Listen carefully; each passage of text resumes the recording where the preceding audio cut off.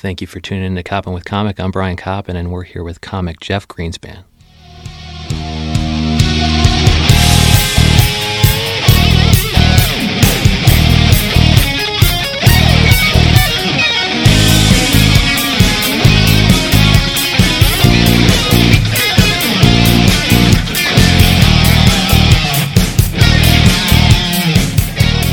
Jeff Greenspan, how the hell are you?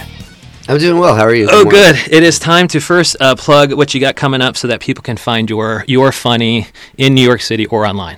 Well, in New York City, every Saturday night at 10:30, there's a show. It's called the Team Comedy Saturday Night Show, and Is that Climat Lounge? It's called the K Lounge. Okay. Is the new name of it downstairs at Climat. Yeah, but it's not it's not Funky Buddha or anything else. No, it's so was nothing. that just a different show that was coming out of Climat that's obviously inferior to your show? Well, you said that. Well, my words. I don't want to go on the record saying that. Okay, yeah, some podcast host said that. I don't know who did. There is another production company with a different name that does lots of different shows and mics there, but we're not affiliated with them. Okay, and the name again is? Team Comedy Saturday Night Show. It's every 10:30. It's free, and if you register online at our website, teamcomedy.nyc, you can get a free second beer. Oh, so that's pretty cool. And last night it was an absolutely packed room with incredible comedians. We usually have about a dozen comedians every Saturday night. And you guys were there. It was a big crowd, and you guys were there like all night or something. How late does it go, or how late can it go? You found out last night. Well, it goes till about. It's supposed to end at 12, but if the audience is having a good time, we go till like 12:30. But then we hang out and do other stuff. So you can hang out with the comics. Yeah, the comics even let me hang out with them.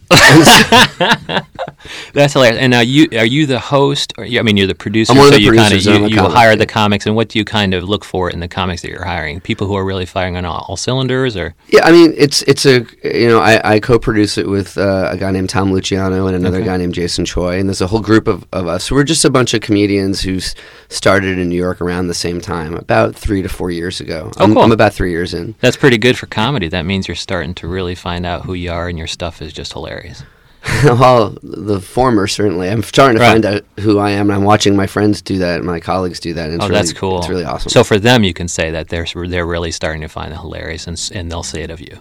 Yeah, I've always thought these people are hilarious since I met them. But otherwise you wouldn't hang out with these people. And how do you kind of find those crews coming up? Like, you start out in open mics 3-4 years ago, and you start kind of looking for people who have humor similar to your own, or just people you find funny because they're either doing observational or one-liners, or... What I personally look for is people who have a point of view, and are talking about things that are important to them.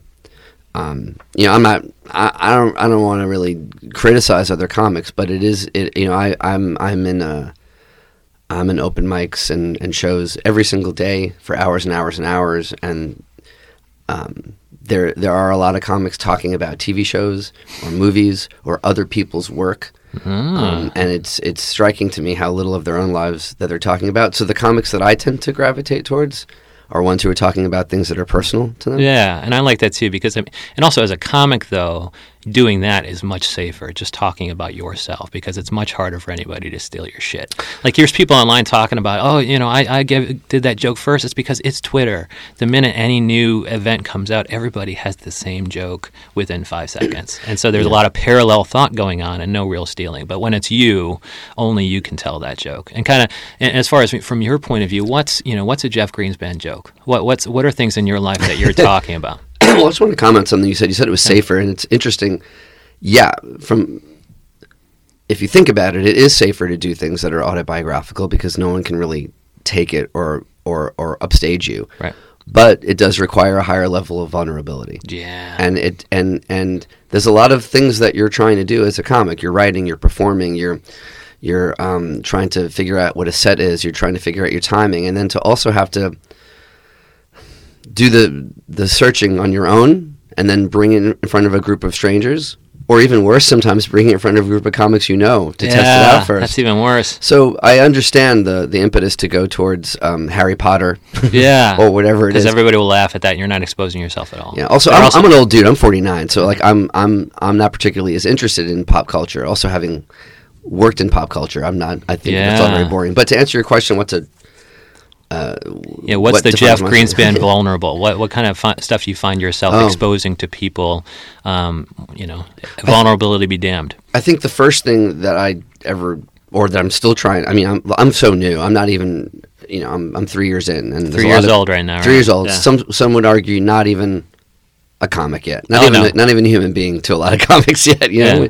But I mean, I'm a gay guy, and I'm not particularly thrilled with being gay, and that's not because I think it's morally wrong or anything, just because I was raised at a time when I was saturated by media that told me it was really wrong to be gay. Oh. And so I believed that. That was my source of information. Yeah, if you're 49, I think it was a little bit more prevalent when you were coming up, that kind of media slant. Yeah, any gay person on television at least was portrayed as either having AIDS or being alone or being a criminal or being a victim or being lonely or having no friends or not being able to be successful or being a pariah or being laughed at. The wacky neighbor. Yeah. Like from Too Close for Comfort. That's big, where it right? was never even called out as being gay, or Jack Tripper on Three's Company pretending to be gay. Yeah. And it was always a goof. The landlord would always make fun of it. There was always some clear, either subtle or not so subtle hint that this is not the way to be. Right. And so now in our culture, we, especially in New York and especially in comedy, diversity is celebrated. The idea of being proud who you are, and I think that's fantastic. But Right. there isn't a lot of space to talk from. I don't see a lot of people talking about being gay and being at odds with it. Yeah, and the minute you were to go outside the New York City kind of comedy scene, the audiences might still need a little convincing that you guys are the ones that are out of the zeitgeist or whatever that word is. Like it's you guys were also raised on the same TV I am, and it's time for you to kind of open your mind to somebody hilarious who has this unique viewpoint. Like, do you find although it's welcome in the New York City scene, have you kind of ventured out into other scenes and you found it was just that's why you're talking about it not being easy, like, because you go to I don't know, Pennsylvania or something. Have you kind of played outside of New York City, and what was your experience with that? So far I've done Los Angeles, which isn't too dissimilar from New York in terms of the demographic of the audience. I've done Chicago, again, a big city. I've done Toronto, again, a big city. So I'm not a road comic yet. It's not something I've had an opportunity to do. Would you be uniquely scared because would you be worried that your comfort level would diminish any because you're talking to these totally not diverse audiences?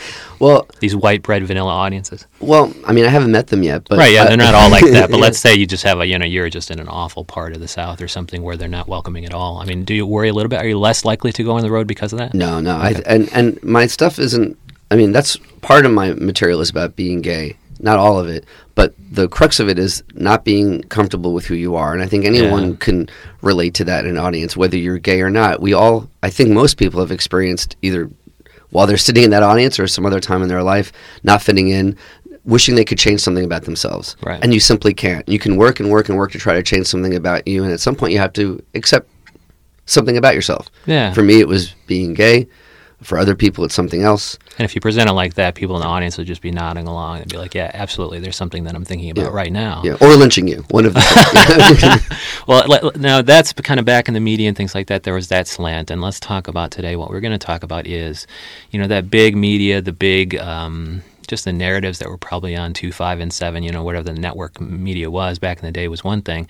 And now they're still selling lies in America. Yeah. And they're still selling things like go to college. The lie kind of sold to us was go to college and, take on all this debt and you'll make more money and you'll pay it off easily. Yeah. I went all the way through law school, and so that's a shitload of debt that I'm not paying off. And so maybe your job security will be better. Maybe you will make a little bit more money over the life of your career, but nowhere near enough to pay off hundreds of thousands of dollars. So kind of like, and you used to work in social media, you used to work in advertising. Who are the stakeholders who are pushing this message out, or messages like this, lies, and what do they get out of it? I suppose it's the student loan service. The people who sell you mortgages, of course, they're like, well, you should buy a home. You put equity into it. It's the safest investment over time. But then you realize how much people pay in property taxes. It's insane. Like, I don't know how people have bought this lie for so long. So, Kenny, who are the stakeholders pushing this message, and what do they get out of it? And what can we do to stop it? Yeah, but you're the guy to talk to if you're advertising and social media background. Yeah. Well, like I said, I was raised with a certain idea of who I was and what my worth was and what my identity was, shaped by television. And that has shifted to social media. Yeah, it's new television. Whether it be, I worked at Facebook for a while. I was the chief creative officer of BuzzFeed, which was the last real job that I had. And before that, I spent about 22 years in advertising. And I still dip into advertising when I need to make some money, because I don't really make money doing comedy. I make like $50 a year doing comedy. Who are the stakeholders? Well, I mean, that's a tough one to really answer, because you never know who's what's behind the money. Behind the money. Yeah. But my clients were very big clients, like Pepsi and Walmart and AT&T and Nike. And so developing and pushing those narratives, sometimes it seems as innocuous as just letting people know about a Black Friday sale. Yeah. But if you really unpack what's going on with the Black Friday sale with Walmart, it is the destruction of community. I'm never going to work again now. I work for Walmart.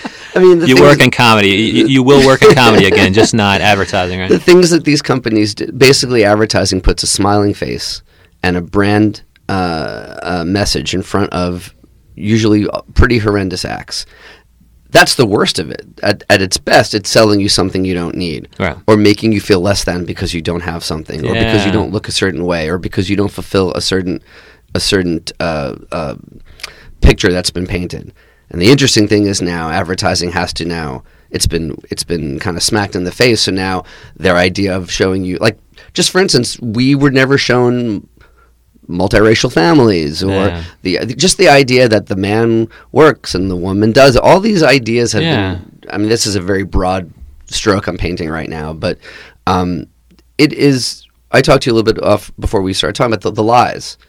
And the lies are that I think the cumulative effect of watching all this, the amount of advertising and the messages that you see, is that you are a consumer rather than a citizen. Yeah. And that you are pretty much disenfranchised and fairly powerless. And your way to express yourself, your way to speak up, is to buy something. Yeah, and even through some of the social media branding going on, they're getting in on the whole cause. It's almost like they're jumping on certain causes, or like, we are Patagonia, we're Dick's Sporting Goods. We no longer sell guns. Yeah. Well, that's great, and you're taking a stand maybe in the right direction, but it's also you're profiting from it because you're such a great corporate citizen. And meanwhile, you're doing other things like maybe exploiting labor force or people who's making the product at the manufacturing level. Well, it's funny you said Patagonia first. You may have taken it back, but Patagonia is one of the few brands that actually their behavior is conservation, right? Like they're really good conservation, and their behavior is actually quite respectable. Okay, good.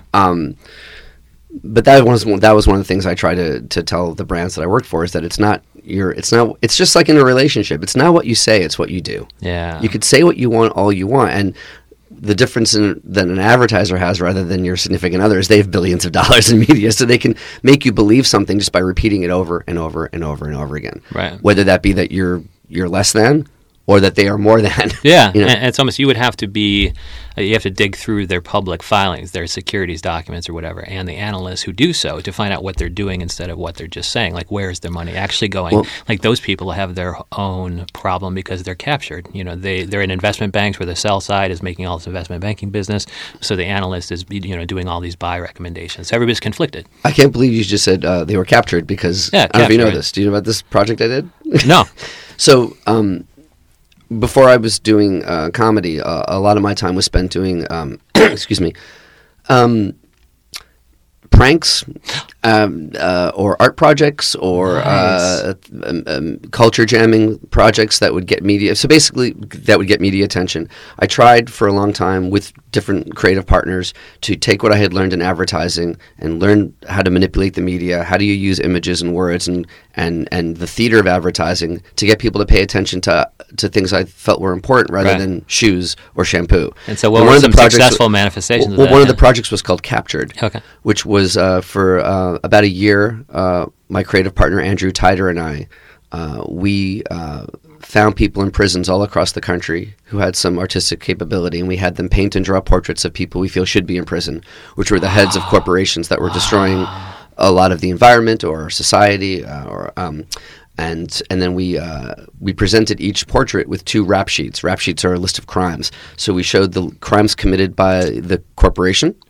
And we spent a year researching those crimes. It wasn't just like, oh, this company's bad. We Yeah. went through the Department of Justice files. And, Oh, wow. we did a lot of research, and then we showed the crimes committed by the incarcerated artist. Wow. And all those portraits are still online. You can find them at thecapturedproject.com. Oh, cool. And then we made a book. We sold 1,000 copies of the book in about a week online, and we made over $10,000 in profit. And we had given all that money to efforts to elect Bernie Sanders. This was a few years ago. Okay. And now the book just came out again as a softcover. You can buy it at thecapturedproject.com, and all the money from this round goes to remove corporate influence over government. See, that is amazing. It sounds like, your comedy is actually, it's kind of, effectively challenging the status quo in a meaningful way, and it's hopefully this stuff is making its way into your act.